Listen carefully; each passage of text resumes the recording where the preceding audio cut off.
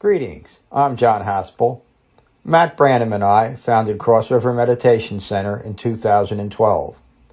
The following is a Dharma class recording from our center in Frenchtown, New Jersey. Please support the continued restoration, preservation, and presentation of the Buddha's Dharma with your donation at becoming-buddha.com.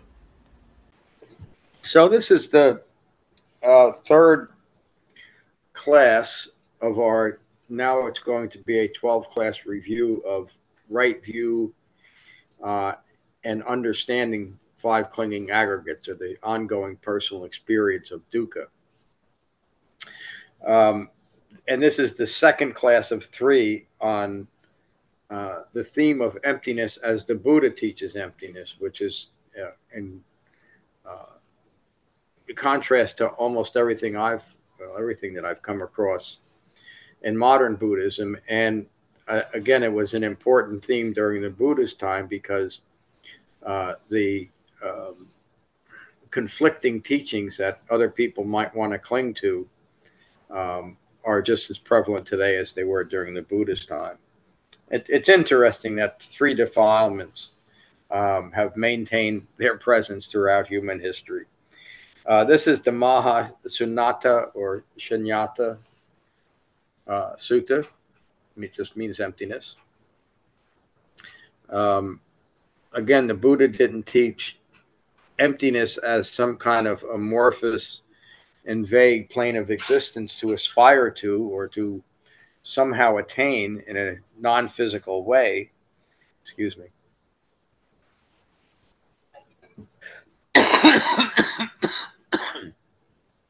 Meaning the many fabricated realms that are bandied about, again, during the Buddha's time and our time. The Buddha taught emptiness for one reason: to empty ourselves of ignorance of Four Noble Truths, so as to stop the 5 clinging aggregates from clinging to each other. The Maha-Shunyata Sutta, hope I can get through it. The greater discourse on emptiness. The Buddha was at Kapilavatthu at the Banyan Park. Returning from his alms round, he noticed the many resting places prepared at Kalakamaka. The Sakyans were just the Buddha's clan, meaning anybody that had any blood relation was considered a Sakyan. At Kalakamaka, the Sakyans' dwelling, and wondered if there were many monks living there. Ananda and many other monks were at the dwelling of Gata making robes. That evening, the Buddha went to Gata's dwelling. He asked Ananda about the many resting places at Kalakamaka's dwelling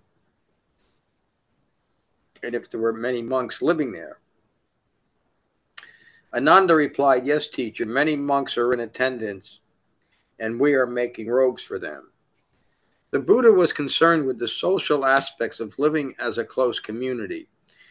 So this sutta requires a pretty good understanding of the background of the Dhamma and how everything that the Buddha taught was taught in the context of dependent origination and Four Noble Truths. And you'll see that represented later on in the sutta.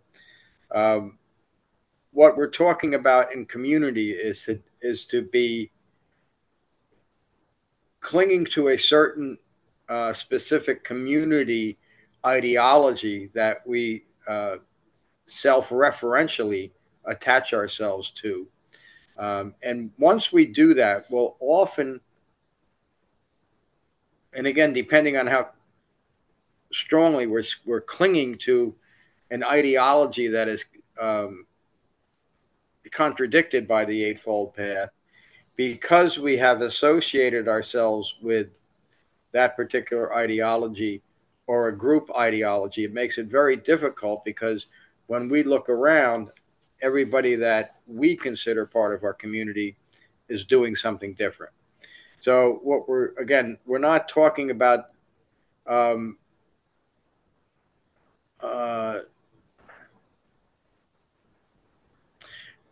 just for example, being a part of the Young Democrats Club is not necessarily being distracted by a community unless you create an identity over it. So anytime we create an identity over anything external, we're going to be in trouble. And that's what the Buddha is talking about.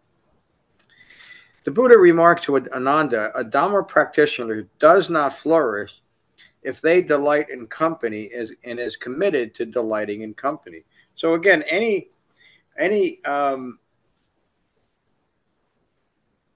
community that we are a part of and that distracts us away from the Dhamma, away from the Eightfold Path as the Buddha teaches it and as we teach it, is going to result in you not flourishing in the Dhamma. So, and again, the reason why I keep emphasizing that is I learned from my teacher, the Buddha, that this is very important. In fact, it's singularly important to those that will develop the Dhamma to its completion. A Dhamma practitioner does not flourish if they delight in being part of a group and rejoices in being part of a group. It is indeed impossible when a Dhamma practitioner delights in company, is committed to company, and who delights in being part of a group and rejoices in a group, that they will achieve the pure pleasure of renunciation, of seclusion, of unbinding and release, and of self-awakening. Self-awakening, right? The Buddha always referred to himself and others that awakened during his time as becoming rightly self-awakened. We do it ourselves, but we do it within this very limiting practice of incorporating the Eightfold Path. Ananda, it is indeed possible for one who lives alone or has established seclusion on their cushion and off their cushion. It doesn't necessarily mean that we shouldn't live with a spouse or whatever a partner might be and be committed to that relationship. But we should also be careful about taking identity over those types of things. That can also damage the relationship, but I'm not going to get into that now. Ananda, it is indeed possible for one who lives alone, withdrawn from company and withdrawn from groups, can achieve the pure pleasure of renunciation, of seclusion, of unbinding and release, and of self-awakening. So the Buddha is talking about, rather than be delighting in our external entanglements, to delight in the pure pleasure of renouncing ignorant views. To take delight, not in something external, but delight in establishing seclusion on our cushion and off our cushion. And be delighted with unbinding and release from views ignorant of Four Noble Truths. And to be delighted by the prospect and the process of becoming rightly self-awakened. Another way of saying all of that is it's important to prioritize your Dhamma practice. Yes, Zach? John, can I interrupt and ask a question? Sure. Well, you called on me, so I'm assuming yes. I'm reading between the lines and maybe making a poor assumption here, but it sounds to me as if the sutta is saying that communities are inherently ignorant of Four Noble Truths? No. Is that a fair conclusion? No. Clinging to communities, this community is not ignorant of Four Noble Truths. But clinging to communities that are not, and creating an identity over that, is going to prove to be difficult in your Dhamma practice. So again, the Buddha and I don't care what groups you're a part of, but what I care about as a Dhamma teacher is that you don't create identities over them and get distracted or even enraged by the rhetoric of that particular ideology. And again, it's a matter of really, and it says it here too, of establishing seclusion in all the things that we do. And again, it doesn't mean that we're isolated. It means that we're, in fact, I think those of you that are developing the Dhamma have found that you're much more meaningfully engaged with others. The relationship or the incidental participation in groups, even if it's a group of 2 or 3 or hundreds, is one that doesn't lead to eye-making. If the group itself does encourage and really only allows for continued eye-making by clinging to an ideology, that's something as a Dhamma practitioner that you would hopefully recognize and simply abandon it, like any other aspect of creating a clinging view in relation to that. Does that answer your question? I think so. I mean, so if the ideology is ignorant of Four Noble Truths, then there will be suffering. There will be dukkha, right. However that manifests. Right. It could regardless if it's within the community or within yourself, right? Well, it's all this. Yeah, but that's really the same thing. Sure. If you're clinging to a communal view that is contrary to your own well-being, even though you're clinging to it, that's still internally. It's not the cause of the group. A group is a group just because it's a group. But how do we see ourselves in relation to the group? Just as the awakening and understanding anatta is understanding the relationship to me and everything that's occurring out in the world. So this is getting a little bit more finite because, again, the Buddha noticed it during his time. I notice it here, almost every class, something like that comes up. It doesn't mean you're rejecting. You're not going and saying, I can no longer be part of that group because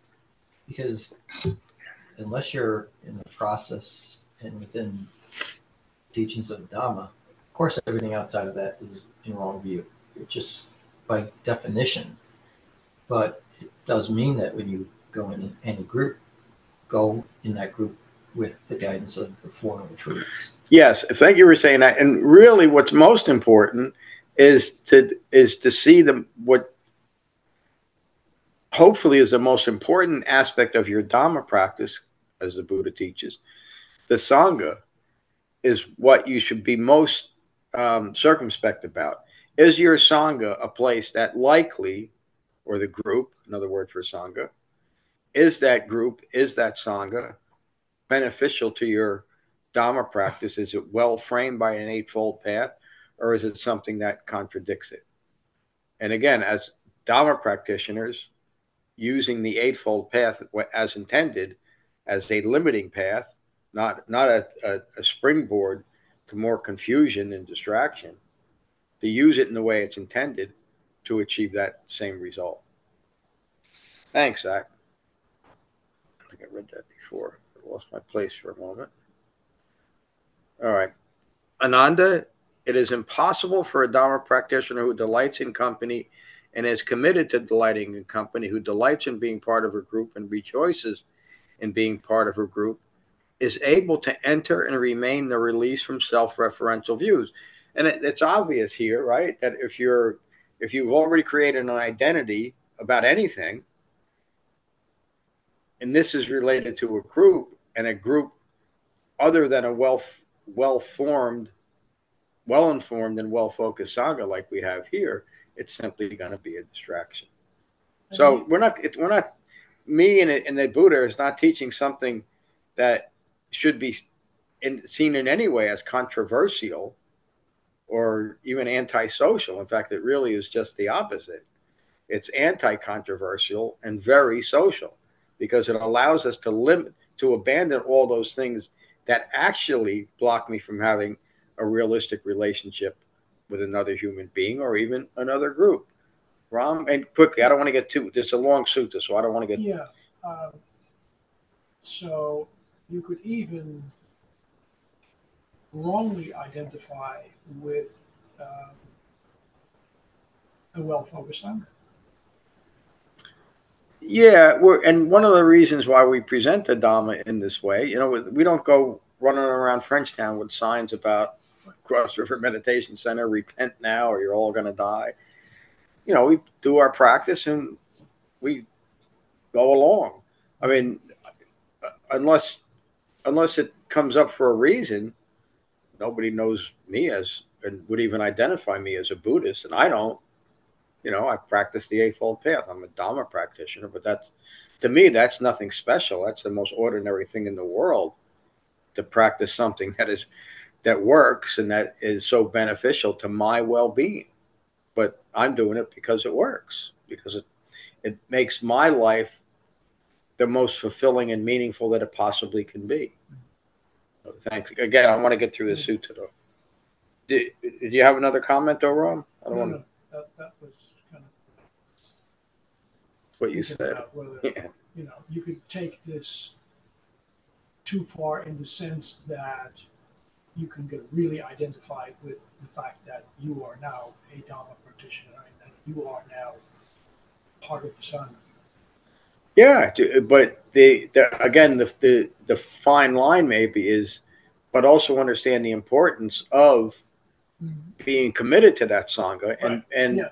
as Sangha members, I think every one of us knows how significantly important it is to want to take care of our Sangha. But again, that's why we have guidelines and we do certain things as our practice, and we suggest certain things. It's best to sit twice a day, et cetera, because that's what works. Right?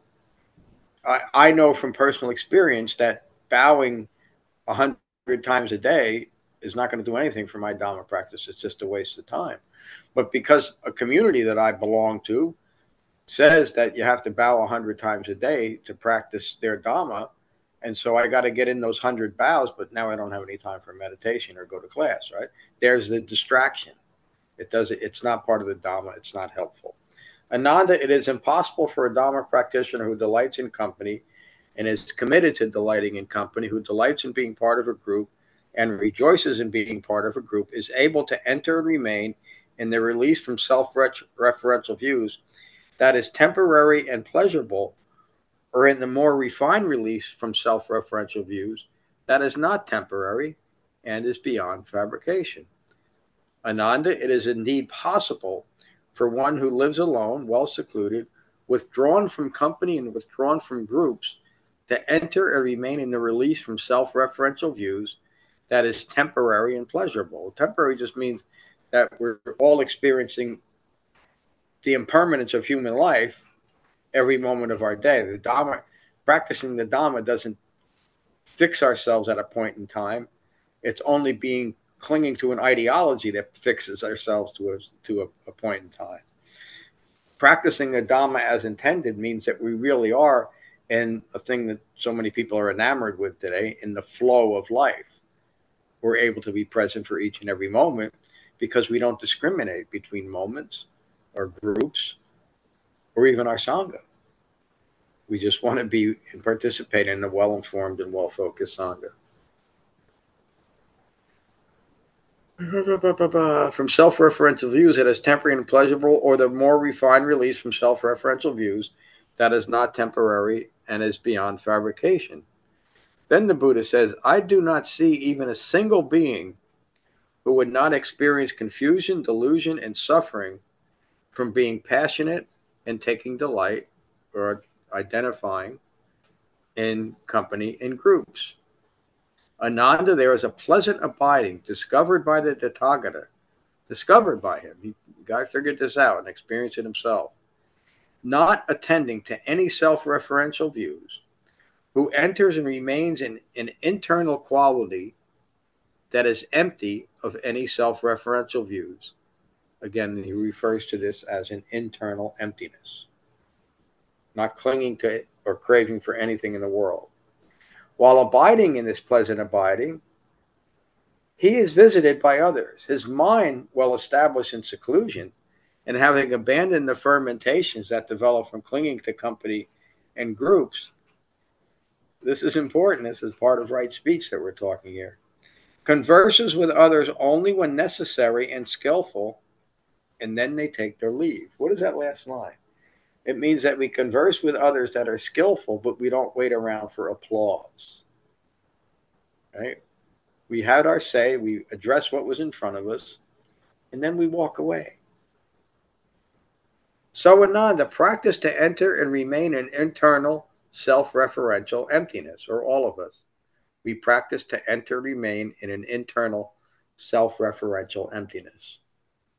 Free of clinging, one can now develop concentration. Free of clinging, one can now develop concentration. When withdrawn from the results of ignorant views, well concentrated, one enters and remains in the first jhana. As concentration deepens, one enters the second jhana and the third jhana. Finally, one enters and remains in the fourth jhana, a quality of mind that is pure and calm, with no discrimination between pleasure or pain. We're not grasping after or trying to avoid or have any aversion to anything. This is how one becomes unified within and well concentrated. This Dharma practitioner is settled in internal self-referential emptiness. Their mind does not crave internal self-referential emptiness. We're not trying to fix something anymore. We're not trying to resolve a problem. We're not trying to gain a little bit more knowledge that is not applicable or not framed by the Eightfold Path.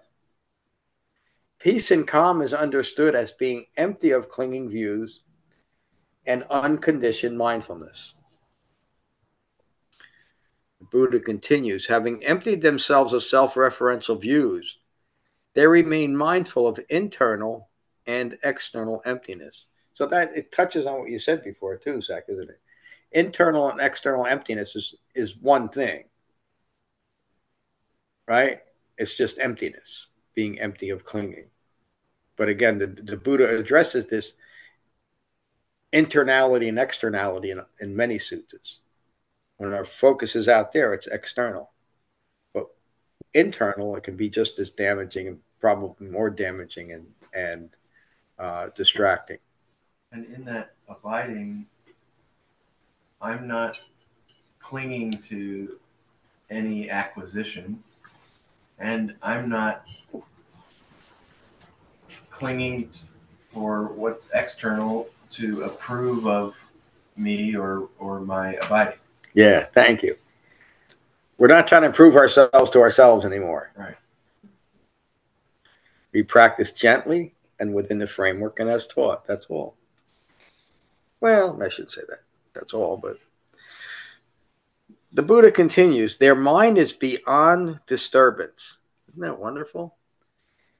And it's great if we can achieve that in its permanent state, but recognize it when it occurs, because that's why we practice. Our minds become beyond disturbance. So then we can be with any company or any small group, and nothing will disturb us anymore, because we aren't creating or gaining an identity by our associations, or even our associations to an ideology that is in contradiction to the Dhamma. Their mind is beyond disturbance, free from external or internal disturbance. They are brilliant and alert and at peace. So that's another benchmark for you. Do you feel brilliant and alert and at peace? And if you don't, what's the answer? Gently return to Dhamma practice, or gently continue to practice the Dhamma. Because we know, and all of you have been practicing the Dhamma long enough that you've experienced all of this. You've had moments, maybe even half a day or days or weeks, where you feel like this, brilliant, alert, and at peace. Those take pleasure in the emptiness of self-referential views. We take pleasure in it. We know how wonderful it is to abandon all of these limiting fabrications. They have developed skillful concentration. This is why we practice jhana, the meditation method that the Buddha taught, as included in the first portion of the four foundations of mindfulness, as we practice here, as is on the guidance from the meditation, guided meditations on the website. Then the Buddha says, whether walking, standing, sitting, or lying down, this Dhamma practitioner knows that no craving or regret or any unskillful qualities will arise. That's power, my friends. When you know that, when you know you're good to go and nothing is going to affect your calm and peaceful mind in any way, you've arrived. But you've all experienced that. Even if it's just for a few minutes, you know what we're talking about. Their speech is not base or vulgar or common or ignoble or harmful or unnecessary, or does not lead to discontent or to dispassion or to cessation or to calm or to direct knowledge or to unbinding or self-awakening. I'm going to read it again in this context, because if you really want to know the quality of your mind and the quality of your Dhamma practice, watch what's coming out of your mouth, especially in stressful situations, and especially when you're talking about the Dhamma. And most importantly, the internal dialogue. Always measured against what we know of right speech, right action, and right livelihood. Their speech, our speech, is not base or vulgar or common or ignoble or harmful or unnecessary. That's a big one, is what I'm saying, necessary. Or does not lead to enchantment. That doesn't help people in that way. Or to dispassion, or to cessation, or to calm, or to direct knowledge, or to unbinding, or self-awakening. So, of course, now we're talking about the community of the Sangha as well. The Buddha always taught, and we practice it well here, that when gathered as a Sangha, we speak only of the Dhamma. And that's why the Sangha works so well, and we're able to develop the Dhamma as we are. They are unconcerned with kings or robbers or food or armies or gossip or talk of existence or non-existence, right? That becomes foolish, or a waste of time, and we don't waste time as Dhamma practitioners.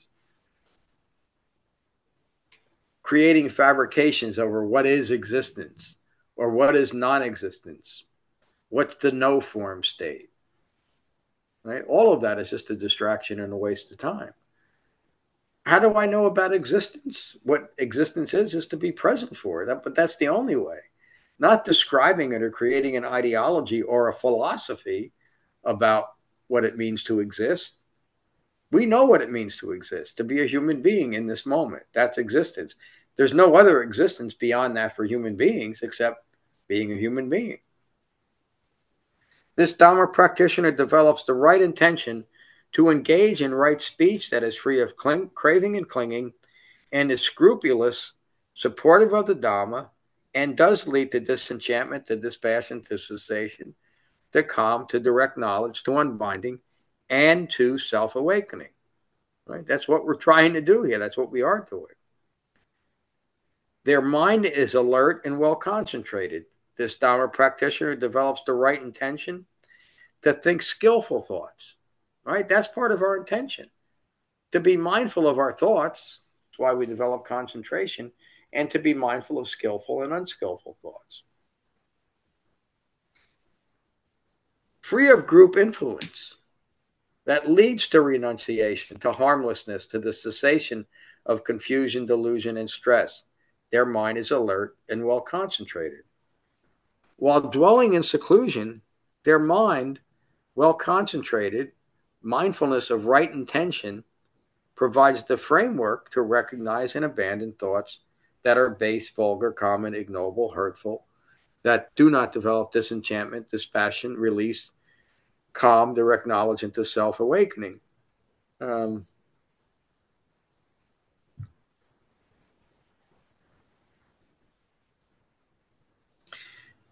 This is such an important and deep teaching.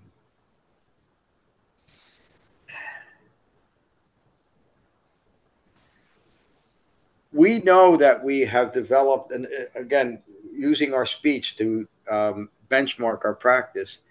If our speech to ourselves or to others is base or vulgar or unnecessary, if it's just idle chatter, use your concentration to recognize it and start to curtail it. You're likely not going to be able to abandon something that is that conditioned, but you don't have to.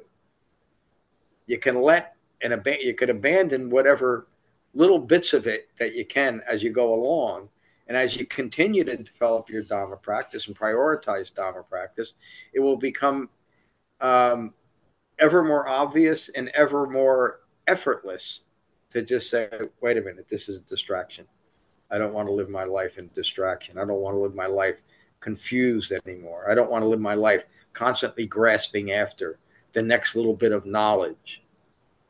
We have all the knowledge right here in this room, and what the Buddha taught and what we teach. We teach liberation from ignorance.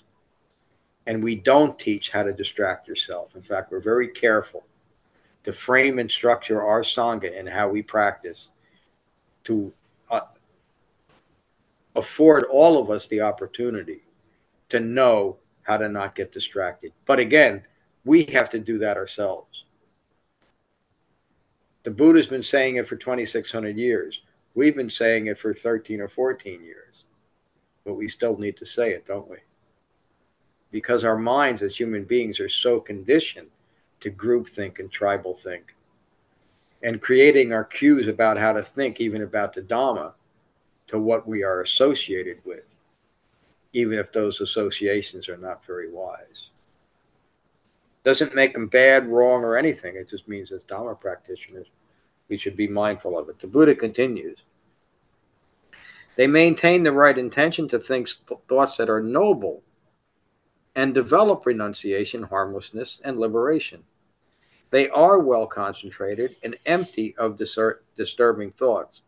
Ananda, develop refined mindfulness of the sixth sense base, our five physical senses and the sixth sense of our consciousness, the sixth sense base, to understand how contact with the senses creates disturbance and inflames passion if we're not well concentrated and haven't integrated the Eightfold Path.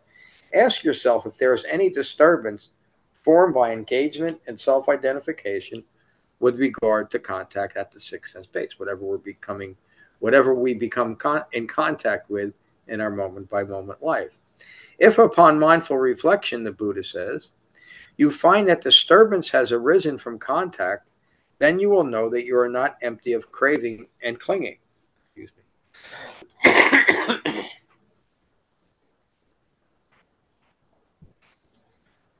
But if you find that there is no disturbance that arises in your mind from contact at the sixth sense base, then you will know the craving for that craving for sensory satisfaction has been abandoned. When we can walk freely through the world, moment by moment, liberated, but we don't feel that disturbance. We don't feel like we need to be any different than what the moment calls for, or that anything or anyone in our surrounding needs to be any different. Why? Because we know the profound understanding that nothing can be different than the way it is. What is to be is what is here. Out there and in here, especially in here. What is to be is what is here. The qualities of your mind will be well concentrated and empty of disturbing thoughts. Now the Buddha says the five clinging aggregates should be seen as arising and passing away. That's a primary teaching. That even though we have been subjected to the five clinging aggregates for all of our lives, we now know what the five clinging aggregates are and how to abandon the clinging aspects of the five clinging aggregates. The five clinging aggregates should be seen as arising and passing away. Form arises and passes away. Feelings arise and pass away. Perceptions arise and pass away. Fabrications arise and pass away. And deluded thinking arises and passes away. If it didn't, if the five clinging aggregates weren't part of the natural setting of a human being's life, our life arises and passes away, doesn't it? And the five clinging aggregates arise and pass away until we stop clinging them together. And now we've liberated ourselves. And we are the only ones that can do that. But Dhamma practice will give you that.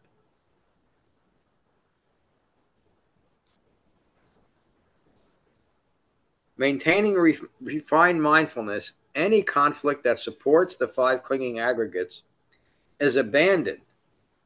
And this one is mindful that they have emptied themselves of any disturbance formed by ignorance.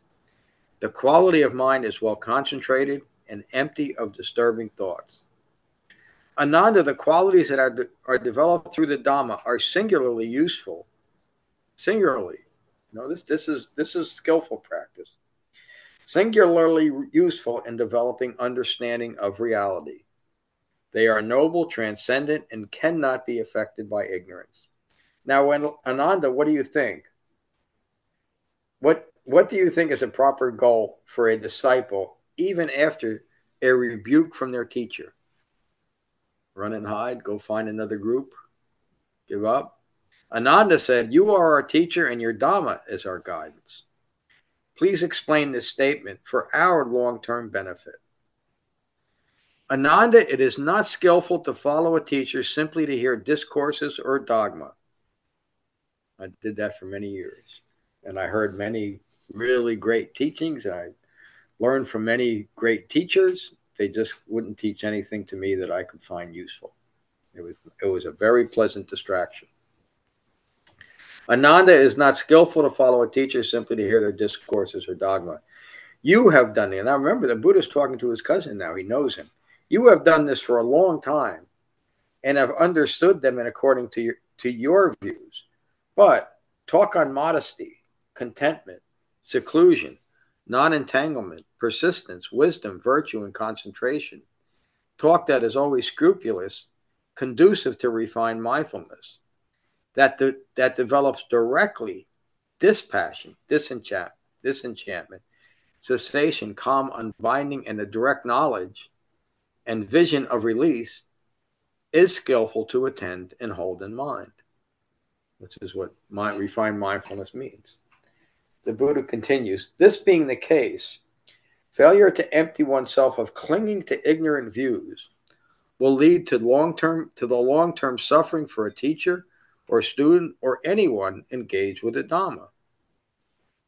So as a teacher, if I decide that today I want to teach a poem from that I just came across from, pick up a modern person and decide to substitute that for a Dhamma class, I'm misleading you, but I'm also deepening my own ignorance by presenting it in such a way as a teacher.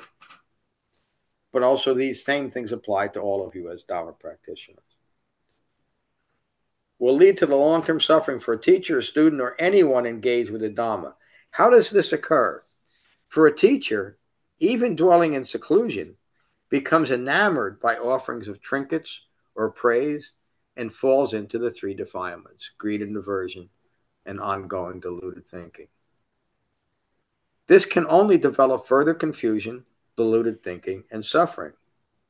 There is also the case of a student lacking understanding, imitates the teacher, and has failed to empty themselves of clinging to ignorant views and becomes enamored with trinkets and praise and falls into the three defilements. This can only develop further confusion, deluded thinking, and suffering. Then there is a case where one engaged with the Dhamma fails to empty themselves from views. A Tathagata has arisen in the world, a worthy and rightly self-awakened one. Dwelling in seclusion, he avoids becoming enamored by the offerings of trinket or praise and does not fall into the three defilements. His mind is calm and empty of disturbance. A student of the Tathagata, the Buddha, dwelling in seclusion, becomes enamored by offerings of trinkets and praise and falls into the three defilements and lives in luxury. This can only develop further confusion, deluded thinking, and suffering. And again, it's just another admonition on keeping your practice pure. Don't just practice because you found a teacher that you're enamored with if they're not teaching you something that is part of Dhamma practice. And we're all free to do whatever we want and practice whatever we want and follow whatever we want. But what we're talking about is practicing the Dhamma and keeping it pure. Because it doesn't work if we don't. In this regard, Ananda, a Dhamma practitioner who fails to empty themselves of the defilements can only continue confusion, deluded thinking, and disappointment. Do not engage with the teacher or the Dhamma in opposition.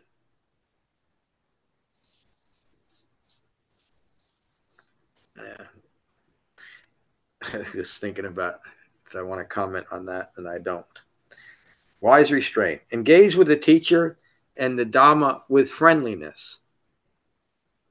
Right? And I think that's how we all are here. We're friendly with each other. And our teachers are friendly to you, our students. Engage with the teacher and the Dhamma with friendliness. That alone will be for your long-term well-being and happiness. And how do students engage in opposition to the teacher?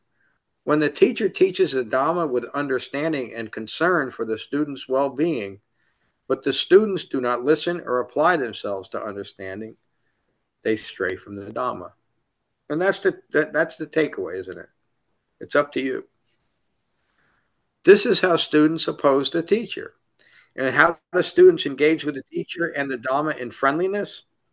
When the teacher teaches the Dhamma with understanding and concern for the student's well-being, and students listen and apply themselves to understanding, they do not stray from the teacher or the Dhamma. This is how students engage with the teacher in friendliness and not in opposition. Again, I think all of you know this, and that everything we do as a Sangha and everything we teach as teachers and the entire structure of what we do here, the website, the books, etc., is all done with friendliness. We want to provide the best opportunity for all of you, including us, to continue to develop the Dhamma free of distraction and with the opportunity to keep it pure. Ananda, engage with the Dhamma in friendliness. This will be for your long-term well-being and happiness. Then the Buddha says some words that I just love. He says, I will not hover over you, but I will remind you again and again of the Dhamma. Do I do that for all of you? Do all of our teachers do that for all of you? Yes? Yes, Venerable Sir. We will remind you again and again of the Dhamma. That's our job. What is not essential will be gone, and what is essential will remain. That's what goes on here in this room and on the website.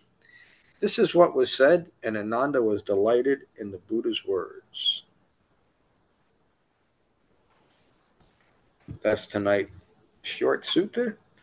I'd like to hear from every one of you, but again, let's try to keep our comments to a few, 2, 3, 4 minutes. I'm going to go to Jane. Hello, Jane. I know you love talking first. Hi, John. Thank you for the teaching. I just want to say that my practice has brought me peace, and I'm grateful to the teachers and everybody who helps me along the way. So thank you. Thank you, Jane. Raquel? Is that you there? Yeah, that's you.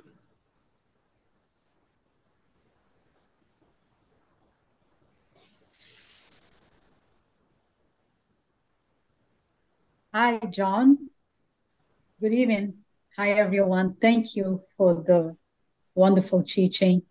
And I echo what Jane was saying, that I'm so grateful for you always and all the teachers. I'm also a lot more peaceful today than I was before I joined the Sangha not too long ago. And one thing that today resonate to me was that what you said, when you know that nothing that you encounter or will encounter will disturb your mind, I think that's when you encounter or achieve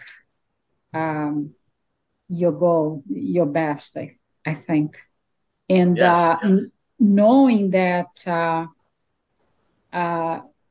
be gentle to yourself, that you keep emphasizing, is knowing that the peace that I have now, understanding that every minute of your life is an opportunity for you to restart over. Because before, I would always say, being like apprehending myself to have done this or that in the wrong way. But nowadays, I do a lot less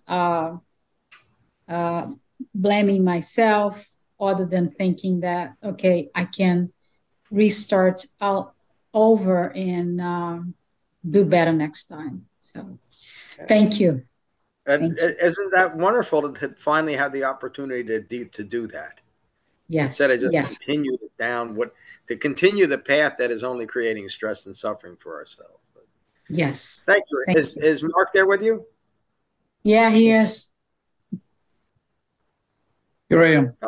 Hello, Mark. How are you tonight? Good. Thank you for the teaching. I will hold silence today. Thank you again. I'm glad you joined us. Anybody mind being on camera? Hey, Zach. Let me get you. Thank you for the teaching, John. There's a lot packed in there. Yeah. Quite a bit on groups, and I'm experiencing myself right now. I'm thinking about groups as I re-engage with the world to a degree, but really enjoying my practice right now. Increase the time I'm meditating, and Oh, good. I just find the solitude and the peace. I just feel so grounded, and feel pretty brilliant and alert and at peace right now. And I know that changes; it's a permanent state. But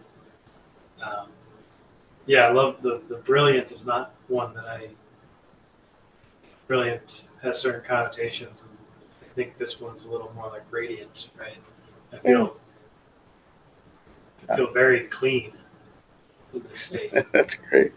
You're brilliantly radiant. Thank you.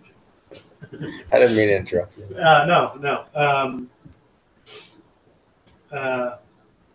Yeah, I think this one requires quite a bit of study because there's just a lot here. Yeah. So, but I appreciate the teaching. Thank you, Zach. Yeah, there is a lot here, and there's more here than I think most anyone could completely comprehend.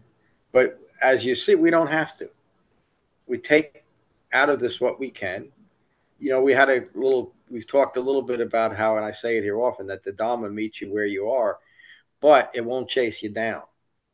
You got to present yourself to the Dhamma too, and then the Dhamma will work for you in just that way. So thank you, brilliant Zach. Thanks, sir. Brilliant and radiant Julia. Thank you for the teaching.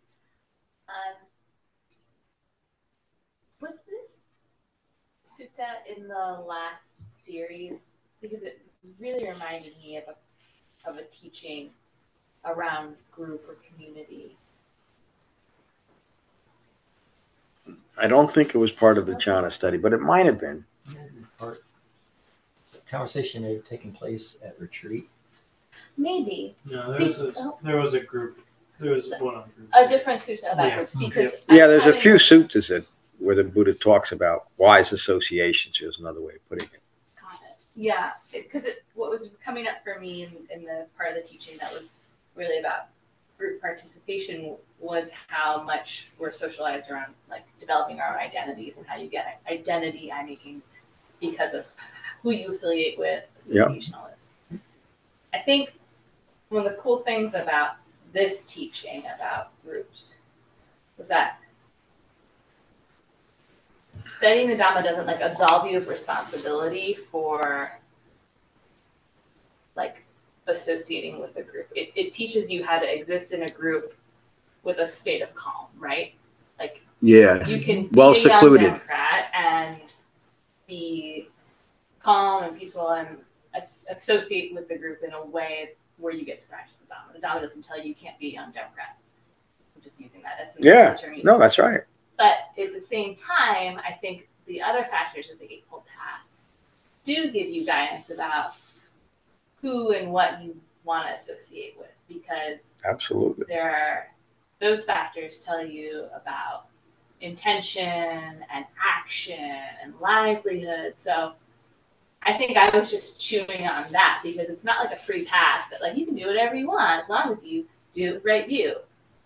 The other factors tell you that, we actually do have more guardrails, and you do have to be mindful of who, what, where, and how you affiliate. Yes. Yeah. Anyway, that was my sort of. It's both, but it's neither. Yeah, it was cool. Yeah. No, you're right in seeing that. It's a. Well, it's not a. I was going to say it's a subtle and nuance. It is that, but then again, it's not. Mm-hmm. Again, you're. We learn as Dhamma practitioners the significant difference between acceptance and approval. Right. So I can be part of the Young Democrats, even though I might not approve of everything they do, but I don't associate with that either. I don't wear a placard around my neck. And again, it could be anything. It could be the local bowling league. It doesn't really matter. But and that we would then take our cues by what the group is thinking rather than what the Buddha teaches is we become independent thinking, not clinging to anything in the world. Right. So again, it doesn't mean that we never are with groups. We're not, we just live alone. That's not it. But it's maintaining that seclusion that we establish on our cushion, and then within the framework of the Eightfold Path, as the guidance for our moment by moment life. Staying disentangled from the world. But the inverse is also true, which is that I do think, I sense, and correct me if I'm not getting this right, but by practicing the Dhamma, there is a little bit of triggering words, personal responsibility to not cause harm. And I think that you have to be mindful of community that you are part of, because the rest of the Eightfold Path matters to your practice. Oh yeah, you're so right about that. And there's such a thing as being part of a group that engages in hurtful and harmful rhetoric towards people, and just being by me being part of a group like that is giving tacit approval to what they're doing. Exactly. And so I'm very careful about anything that I associate with, just on a personal, not because I'm the most disengaged person in the world. It doesn't matter. Mm-hmm. But there are groups that I won't associate with or support financially or just by my presence, simply because I find in general what they're doing is creating conflict in the world. And that changed a lot. As the conflict in my mind started to subside somewhat, I started noticing associations that didn't fit with that anymore. So associations that I thought were wholesome. But when I started gaining a little bit better perspective and starting to have my thoughts framed by the Eightfold Path, I realized that certain groups that seem beneficial, especially by the way they present themselves, were actually creating a lot of conflict in the world. And so I gradually dissociated myself from a lot of those things that were really cause-taking on my part. I mean, I've been a part of those kind of things in, decades, I guess. But it used to be a big part of my life. I'm this and I'm that, and I support this and I hate that. And there's none of that, You're coming up next, but I want to make sure that we cover Julia. Oh, yeah. I enjoyed this Sutta because it triggered this thinking. It's fun. It's good thinking. Thanks, Julia. Here's Ron. Good evening, Ron. Thank you. Yeah, I was thinking about this, the scene, the setting of this sutta, where Anand is all happy to be, doing these things for his teacher and for his sangha, and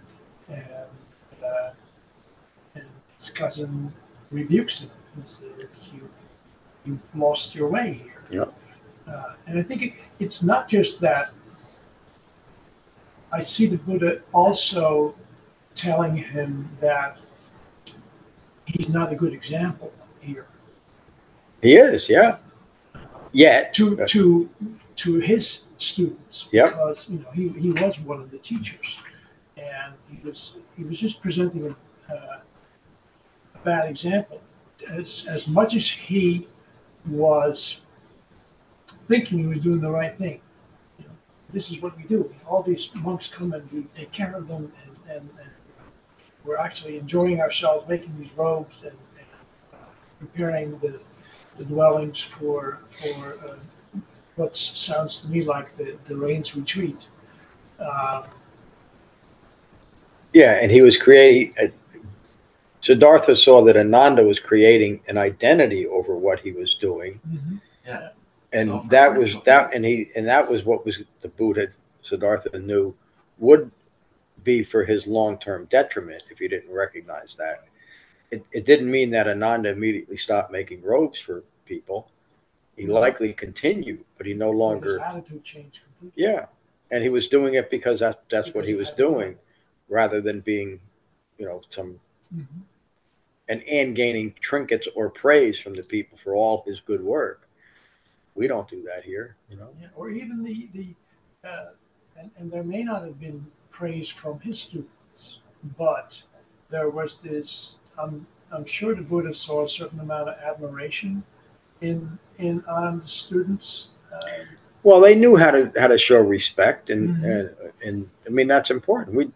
We're all here very respectful of each other most of the time. Every now and then I notice something that is disrespectful, but like Matt said earlier, 98, 99% of our behavior here within the Sangha is very respectful to all of us teachers and to the Dhamma itself and to the Sangha. Yeah, because we all know that we have found something that needs to be nourished. Yeah.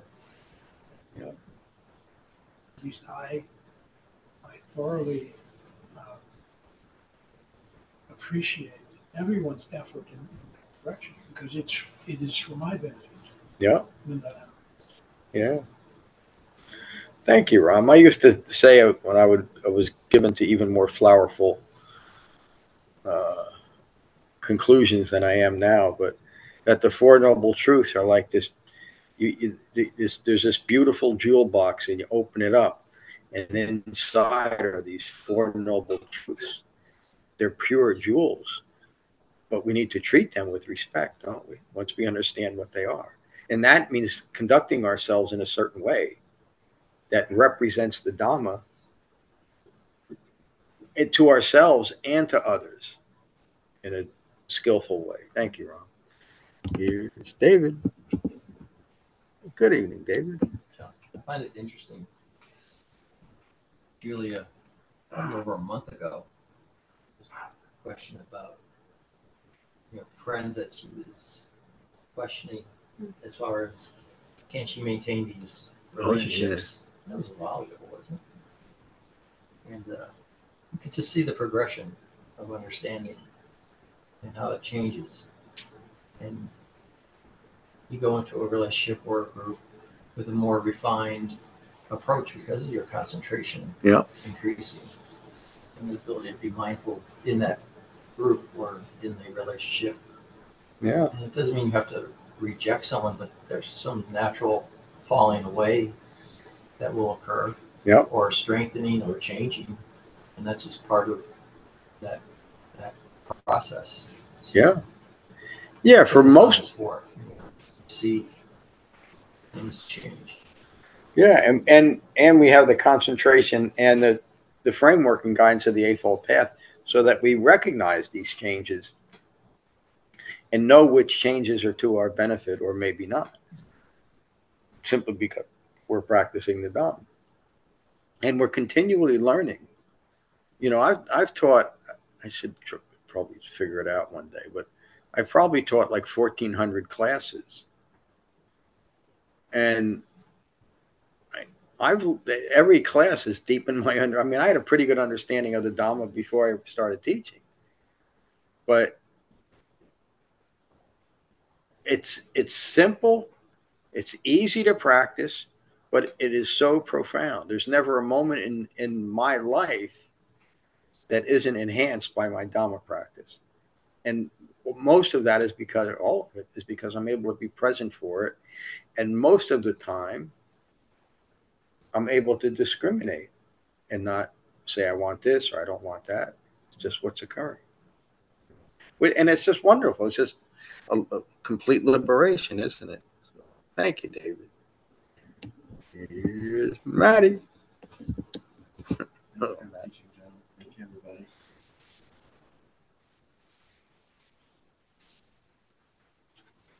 There are a couple things. I love when there's suttas that kind of shed more light on the Buddha's character and countenance and his way. And I think this sutta is one of those. And hopefully by now we can all understand that the Buddha was kind of different than most. And because of the way that he practiced and his experience. And I like how he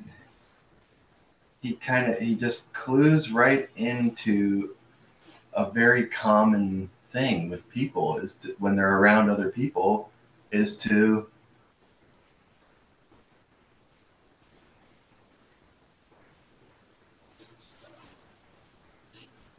kind of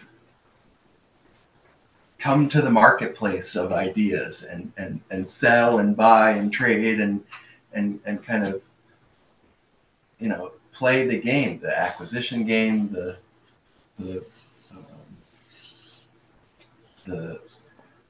delight that they talk about. And Ram, you brought that out really well. But I guess what I'm getting at is that the Buddha was so different in the way that I mentioned that he was totally bringing it back to your own personal responsibility for yourself. All the time, every second, every moment, every step, every lying down, walking, seated, standing, you know, carrying the robe, carrying your bowl, doing the thing, going to the bathroom, everything all the time, which is different.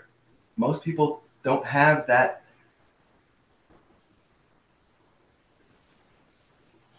rooted, grounded attention.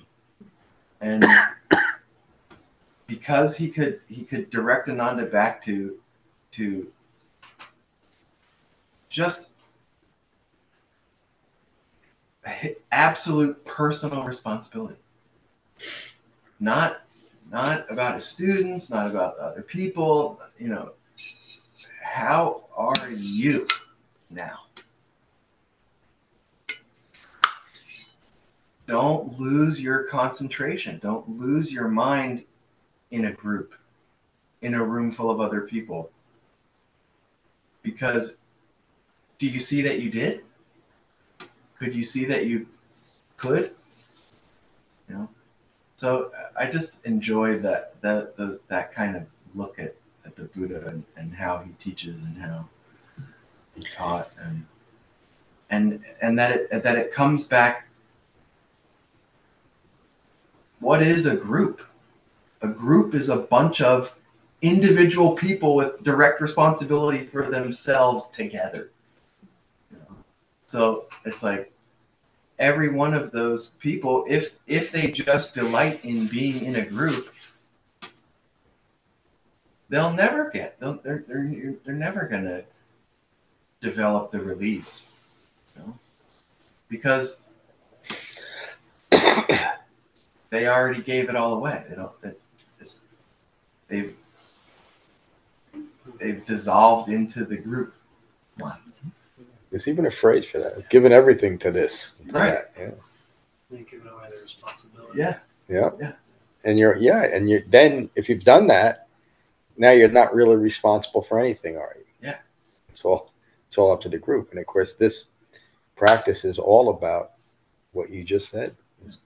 Take complete responsibility for yourself and the way you think and the way you feel and how your life is going. Thank you, Matt. Yeah, you brought out the Buddha almost seems a little bit stern with Ananda, where a few weeks ago we had the Dhatu Vibhanga Sutta, where he's very playful with Pukasati, teaching him really essentially the same thing, but what every human being is a six property person. But he played around with him. Excuse me. But still, he says, I will not hover over you. Yeah. Right. Yeah. I give you the freedom to make these mistakes. Yes. Yep. Yeah. But It's up to you to become rightly self-awakened. Yeah. When he's done with that teaching, he goes back into his own seclusion. I mean, I got a feeling that the Buddha wasn't left alone all that much, but but again, that's he's exempling to his sangha and to the larger community, and still to us, 2,600 years later, on how to actually practice his Dhamma. And this is a key point of his Dhamma. He talks about wise associations in many different ways, including here. So, thank you. Any other questions or comments before we finish with metta? Okay. Yeah, I'll have the other 5 suttas posted, and I'm actually going to change the sequencing of the rest of this. But there's 5 more suttas, which will take us, I think the last class in this series will be December 30th, and then beginning on, I think, January 2nd is the next Tuesday. I'm going to give a talk,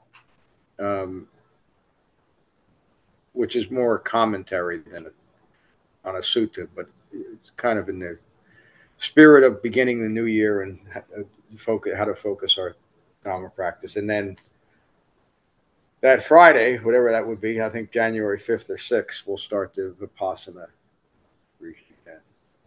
Okay, no questions, no comments.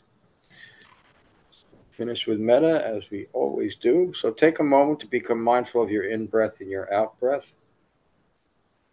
And let that mindfulness of your breath unite your mind and your body. And these are the Buddha's words on metta from the Karaniya Metta Sutta, describing the qualities of an awakened human being. This is what is done by one who is skilled in goodness and who knows the path of peace. They are able and upright, straightforward and gentle in speech, humble and not conceited, contented and easily satisfied. They remain unburdened with duties and frugal in their ways. They are peaceful and calm and wise and skillful, not proud or demanding in nature. They do not do the slightest thing that the wise would later reprove. They are always mindful that all beings be at ease.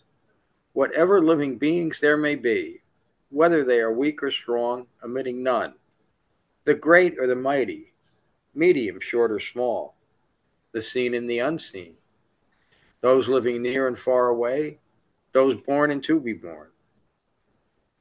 They are always mindful to not deceive another or despise any being in any state. They abandon anger and ill will with ease, never wishing harm upon another. Even as a mother protects with her life her child, her only child, so with a boundless heart, the wise disciple cherishes all living beings. They radiate kindness over the entire world, spreading upwards to the skies and downwards to the depths, outwards and unbounded, freed from hatred and ill will. Whether standing or walking, seated or lying down, free from drowsiness, they maintain refined mindfulness. This is said to be the sublime abiding. By not holding to fixed views, the pure-hearted one, having clarity of vision, being freed from all sense desires, and having completed the path, does not give birth to another moment rooted in ignorance of Four Noble Truths. Thank you all for a wonderful class tonight. Peace, everyone. Thank you, John. Thank you, Jane. Thanks. Good Thanks, night. Mike. See you, Raquel. See you, Mark. Thank you, John. Thank you. Good night. Have a good night. Thank you for listening. If you find benefit here and to learn more about the Buddha's Dhamma, please support the continuing restoration and presentation of the Buddha's Dhamma with your donation at becoming-buddha.com.